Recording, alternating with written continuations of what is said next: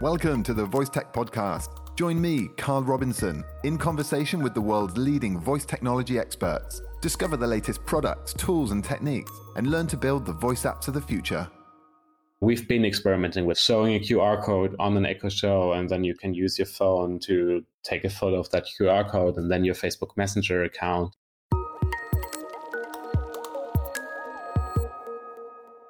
Hello and welcome back to another episode of the Voice Tech Podcast. My name's Carl Robinson, and today we're going to be talking all about open source voice development framework Jovo. Today's conversation was recorded on the 19th of March 2020, where you'll hear me talk with Jan Koenig, the co-founder of Jovo, about the latest and greatest version of the Build Once, Deploy Everywhere solution for voice. Version 3 is now out. It expands the number of channels that you can build for, now includes Twilio, Facebook Messenger, and even Samsung Bixby.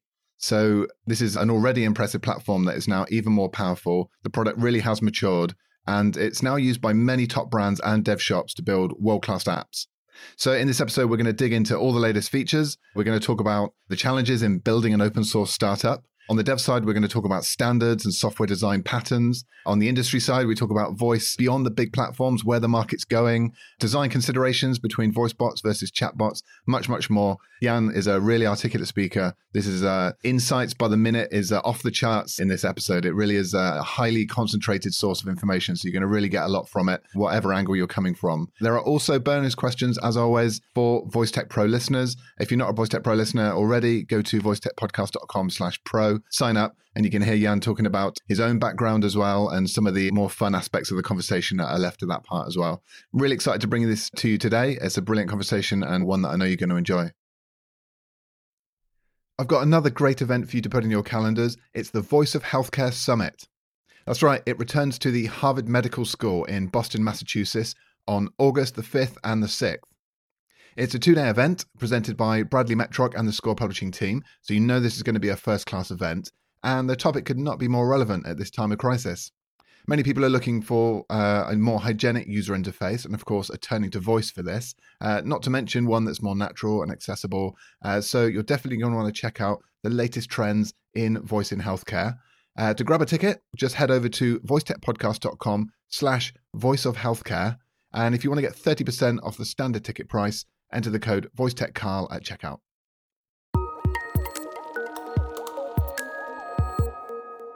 This episode is brought to you by Manning Publishing, an independent publisher of a huge range of software development books.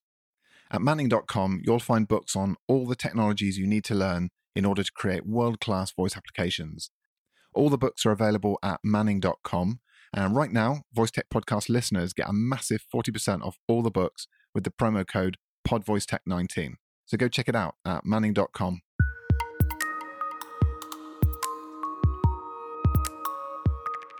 Just a quick reminder that full episodes of the Voice Tech Podcast are now only available for a limited time after release.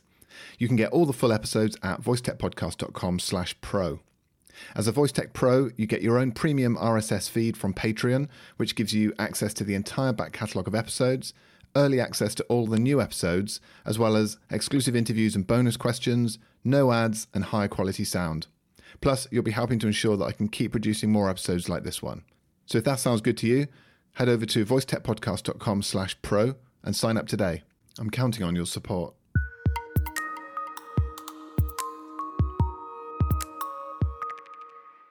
So I'm very pleased to be on the line with Jan Koenig, the co-founder of Jovo, based in Berlin in Germany and billed as the voice layer.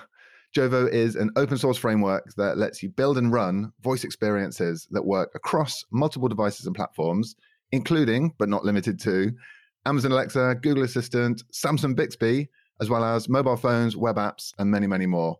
And version 3 has just been released, so we're going to hear all about that. Jan, welcome to the show. Hey, thanks a lot for having me. Great to be here. It's been great. Yeah, it's great to have you on. It's been a long time I've been wanting to talk to you. Actually, I was telling you before the show that I had a little bit of a play with Jovo about a year ago, got stuck into some of the tutorials, the tech, tried to build some basic apps, but I know things have moved on a lot since then. So I'm really excited to find out what all the new features you've been adding. Sounds like it's really developed. It's now billed as the voice layer, really covers right across all these different input and output options. So it's going to be exciting to learn about that. Why don't you take a moment then just to give us the elevator pitch, the value proposition of what Jovo actually is? Yeah, thank you. Yeah, Jovo, as you mentioned, we want to build the voice layer that enables developers and companies to build voice experiences into any product or device they're offering. And so, for example, you can build on top of existing voice assistant platforms like Alexa, Google Assistant, Samsung Bixby, but then also you can integrate voice into your existing products like web applications, mobile apps, even your own custom hardware. We offer this by providing a rider pipeline, as we call it, that helps companies interchange different building blocks for speech recognition, natural language understanding, text-to-speech, and so on to make the whole developer experience more efficient. Okay, fantastic. The rider pipeline, that's RIDR, right? So that sounds like an acronym.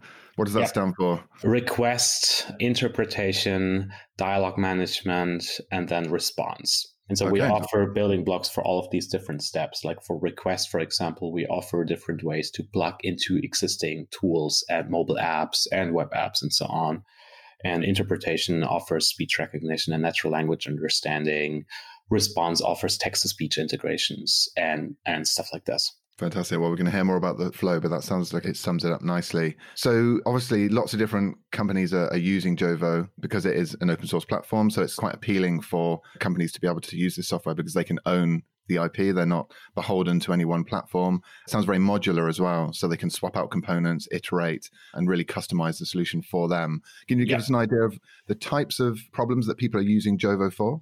Yeah. So how we built Jovo is when we got started about 3 years ago, we saw that voice is going to be a very integral part of any product ecosystem. And this is why we built it in a modular way that companies can really deploy it wherever they want. They can to keep it as flexible as possible. Because for us, voice is not just an afterthought that can be added somewhere, but it's really important to really integrate it with your existing systems. Mm-hmm. And how we're seeing it right now, at the beginning of the voice ecosystem, it was still very agency driven, very games driven. So we see that a lot of agencies use it for client work, for example. For all types of experiences, because Jovo is a horizontal tool, like you can build anything with Jovo. But then also a lot of our power users are also voice game studios. So we have Labworks, we have Matchbox, we have Stoked Skills, all of them, because for them it's important to be available cross-platform, but then also to they're really focusing on making their existing voice apps better. They're not just crunching out, one voice app after the other. They have 1 or 2 or maybe 3 games out there, and they just keep iterating and keep making it better, looking at the data, improving it over time. And this is where we help as well. Okay. Yeah, they focus on the big winners. You mentioned something there which is important to state for people who don't know. Jovo is a build once, deploy everywhere platform. That's one of the key differentiators, is that you don't have to learn how to code for Alexa and then learn something different for a Google Assistant and then Samsung Bixby. You can just write one code in, I believe it's JSON and JavaScript. Is that right? Yeah, you can build it in JavaScript. Also, we added support for TypeScript a year ago. Okay. Yeah, and so, the goal is you can build it, you can just host it on your own server. So there's no connection to any of our servers or anything. And we help with other tools as well, like local development. We have a lot of integrations into content management systems, databases, and so on. Fantastic. Yeah. What about the demand for voice apps? You said that these agencies are using it to build games now.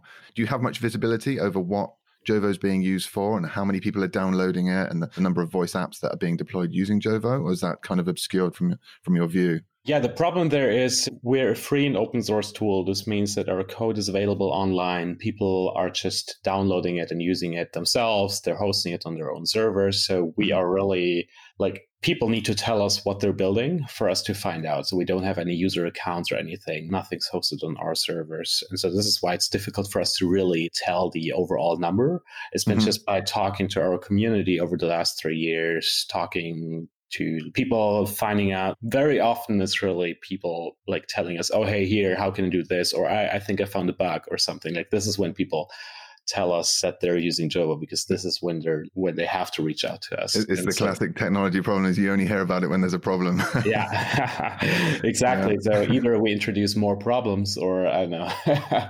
let's see how we can make this easier. But it's definitely, I would say right now it's like 30% agencies, or like maybe 40% agencies, 30% independent developers and studios, like the game studios that I mentioned. And then another 30% is like enterprise developers that work on enterprise tooling, which is even more difficult because then there's a lot of non-disclosure agreements involved where we're not allowed to talk about what's being built with Java. Yeah, of course. Yeah, I noticed you had an enterprise offering as well, which we can talk about in a bit.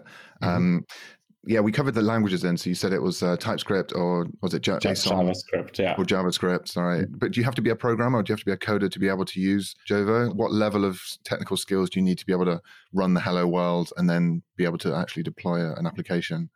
It's a developer framework, so it's definitely built for developers and professional teams of developers. But what we're also seeing is that a lot of development beginners are using Java as well to get started, because like it's our Hello World example is pretty easy to set up. You just have to install one or two things. You just run the code and then that's it. And then you can go from there. And so I think for anyone who wants to get started with development, I think that's a good first thing to do, because like when you're building a web app or a mobile app, for example, you have many, many different things to take care about. Like you have visuals, you have a back end, front end, and all of that. With voice, at least getting started is a little easier. Like you get to your first hello world more quickly. And so I think this is why many development beginners are using Java for building voice apps. Right. Well, I was certainly attracted to it simply because of the efficiency that you could just learn one language and deploy to all the platforms, as opposed to think, well, if I build it on Alexa, then what about all the Google Assistant users? And then what about when Samsung Bixby comes along? Like, am I going to learn all of that as well? And it's just not possible for an individual. So there's definitely an efficiency and a scale element to it. Give us a bit of a rundown of the different components then, the things that make up the Jovo framework. I know there's the interaction model. And you have isn't it a simulator or a debugger? Like maybe you could give us a rundown of some of the components. Yeah, a lot of people, when they think of Java, they really think mostly about the like cross-platform, or what you mentioned, the deploy once or build once, deploy everywhere component. That's just one thing. Like we really focus a lot on the developer efficiency, on building tools for professional teams to build great voice experiences. So what we offer is a local development environment, for example. You don't have to upload your code to a server all the time to build your experience. You can code it on your computer. We have a debugger, which is a visual browser-based tool where you can test your Alexa skill, Google Action, and so on without talking to your device all the time. Then we have what you mentioned, the language model. That's also one thing. Like I don't know how deep every one of your listeners is into like the whole voice app, Alexa skill development, and so on. But on Alexa, you have an interaction model for like the speech recognition and the natural language understanding. And for Google Assistant, you use a service like Dialogflow for natural language understanding. And the problem there is when you're building for different platforms, you also have to maintain your language models in different places. And so what we offer the Java language model, which can be maintained once and then translated into an Alexa interaction model and into a Dialogflow agent. We also all other NLU services that we support as well. And that's how we want to make that part easier as well. And then other stuff like staging. We have a unit testing framework, a lot of things that help developers in setting up the right processes and deploying their voice experiences to different providers and so on. That's really interesting. Yeah. So to recap my understanding, that because you've got the input, you've got the logic, and you've got the response, so you can handle all of that locally as if you had the Amazon servers running on your own computer. So you can actually make requests and have a response as if it was Amazon Alexa. And then at the same time, you could do the same for Google Assistant. So you have all of those platforms local. So you don't have to be making these calls out. You don't have to worry about any kind of fees or deployments, all of that kind of stuff that takes time by using these third-party platforms. Very useful, speeds up development massively. And you mentioned there's the debugger as well. But nowadays, a lot of these platforms have a APL or visual interface, some kind of screen, multimodality involved. Can you do all of that as well locally? Can you simulate the response back and forth on the visual side? We did so with the old, how were they called again? Before APL, it was like the display interface on Alexa or the render templates. We simulated or emulated these interfaces. The problem is with APL, this got super complicated. We tried this a little bit. So right now, like even in the Alexa developer console, you can't really trust the APL stuff that's displayed there in the browser. And so what we typically recommend is to really, it's painful, but to really test on every device available.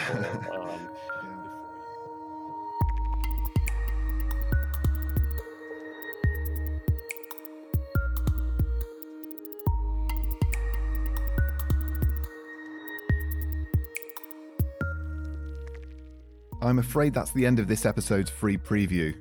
That's right, full episodes of the VoiceTech podcast are only available for a limited period of time after their release. The full 1-hour episode is available to VoiceTech Pro subscribers, along with all the other episodes we've produced. Go to voicetechpodcast.com/pro, where for just a few dollars a month, you can become a VoiceTech Pro and receive a range of exclusive benefits. VoiceTech Pros get more content each month. You unlock access to the entire catalogue of full-length episodes, including this episode. You can enjoy extra content, such as exclusive interviews just for VoiceTech Pro subscribers, plus bonus questions in the main interviews, and you also get to hear episodes sooner than everyone else, weeks ahead of their public release in fact. VoiceTech Pros also get high quality episodes with no ads and studio quality sound, and a chance to support the show, and ensure we keep on producing more great episodes like this one. So please go to voicetechpodcast.com/pro and become a VoiceTech Pro today.